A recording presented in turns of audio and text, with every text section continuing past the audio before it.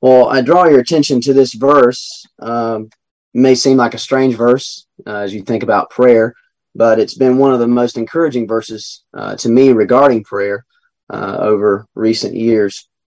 So this is, occurring in Proverbs. It's one of those statements of inspired wisdom that God has given us. And really the meaning of this text is just that the refusal to work will result in the loss of reward, right? The sluggard refuses to engage in the activity of plowing, and he has, a reason for that, the reason of the cold, and therefore he's going to beg and harvest and be without. He's not going to have that which he would have if he would have plowed the field. And so even though this text primarily has an application to the area of employment and stewardship, it's a truth that also has application to the subject of prayer. We see the imagery of plowing and harvest used throughout the scriptures for various illustrations. Our Lord used the illustration of a plow in Luke 9:62. He said, if any man having put his hand to the plow and looking back is not fit for the kingdom of God. And so we know there are spiritual truths that are communicated by this imagery. And so, as we think about how this verse relates to prayer, prayer can be hard work. And the Christian can, and sadly does, come up with reasons not to engage in it. But you and I have to realize that God has so united the labor of prayer to the reward of prayer that to refuse to engage in the work is to forfeit the reward that God has ordinarily connected to prayer. But the encouragement here is that to engage in this work, in spite of the difficulty, is to gain the reward that's ordinarily connected with it. And so I just want to talk to you briefly. I want us to just meditate briefly on plowing on in prayer. The idea here, plowing on in prayer. And I just want to draw some parallels. I'm not going to expand upon these very much for the sake of time, but really, I just want you to take hold of this imagery that prayer can be like plowing a field. Prayer can be like plowing a field. The sluggard will not plow by reason of the cold, therefore shall he beg and harvest and have nothing. And so as we think about that, I just want us to see several things. First of which is that plowing is hard work. Right? That's the imagery here. Plowing is hard work. You think about what it's like to plow, and the imagery of the biblical plow is not what we would typically think of as like a medieval plow, but it's actually even harder than what we'd think of in that imagery. A biblical plow that's referred to here is what's called a scratch plow.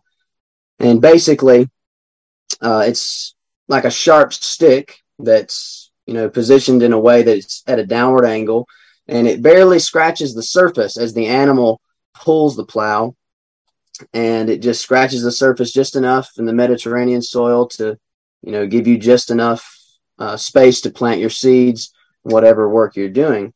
In other words, it's very hard work that's required here. And when you think about plowing, it takes time.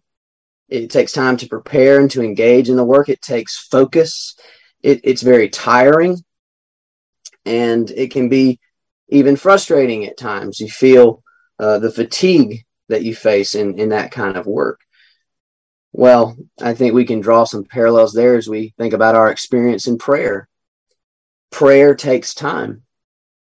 Prayer is not something that is just a fast track in any sense of the term. It's something that takes time.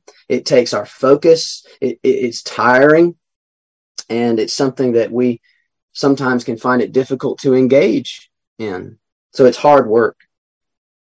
And the other thing is that there are seasons in which this work becomes harder. There are seasons in which this work becomes harder. The sluggard will not plow. He won't engage in that hard work by reason of the cold. And so as you think about the imagery here, you think about how plowing can increase in difficulty based on the time of year. When you think about cold, that means the ground is harder. That means that there's cold weather, which means when you go out to engage in the work, you're colder. And so, again, the parallel there. Surely you have felt something of that seasonal aspect of life that makes prayer that much harder. You think about the fatigue that comes upon us in various seasons of life, the trials that we face in regards to our faith, the busyness that we sometimes face in life, the afflictions that we face of body or soul. And you think about just the coldness of heart that there can sometimes be. And all of these things, all of these reasons can supply us with the idea of making an excuse not to engage in the work of prayer. That's really what we see the sluggard doing. He won't plow because of the cold. The circumstances that he's facing he's using that to neglect to plow the field and properly prepare the soil for the other activities. And because he's going to do that, it's going to set him up for being worse off later on. And I would submit, is it not so with prayer for the Christian? If you convince yourself at various times that it's not worth it to pray, and you then neglect to pray, then will you not continue to spiral downward? And you see, the sluggard, based on these circumstances, convinces himself it's not worth it to persevere and plow anyway, even though he knows better and he's able. And we can do the same. You and I can convince ourselves, in spite of the fact that we know better and are able, that it's not worth it to pray because we succumb to unbelief. That we begin to think that the best thing for me to do in these various circumstances is not to pray, it's to do something else. And so we have to avoid that error that the sluggard falls into here. And what the sluggard also fails to realize is that this activity of plowing is actually what's going to help him through the season. What I mean is, if we keep thinking about this picture, this parallel, you think about what plowing would do for this sluggard in the text. He won't plow by reason of the cold. And what the sluggard fails to realize is that the activity of plowing will warm him up. Any of you who've worked outside, you know this to be the case. When it's cold outside, you're hesitant to go out and engage in any kind of manual labor outside. But once you get at the work, it begins to warm you up. It begins to make it easier for you to engage in the work. And again, is it not the same with prayer? Sometimes the starting out can be difficult. It can be difficult to begin to engage meaningfully in prayer. And yet so often it is the case that as we begin to pray, as we begin to plow up our hearts before the Lord, that the Spirit of God begins to warm us up and we begin to have times of prayer that are warm, that are meaningful. And we wonder what has happened to us, because when we began, we were so cold and felt it difficult, and yet God's given grace and enabled us to know a sweet time with the Lord. And so we have to remember these things. So the seasons, of life really supply the reasons that we neglect the activity. And yet we have to avoid doing that. We have to continue to pray anyway. And so as we continue to think about that parallel, neglecting the activity only makes things worse. The sluggard refuses to plow by reason of the cold, and therefore shall he beg in harvest.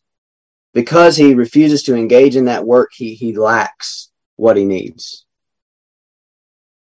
And so we have to remember that it is the same.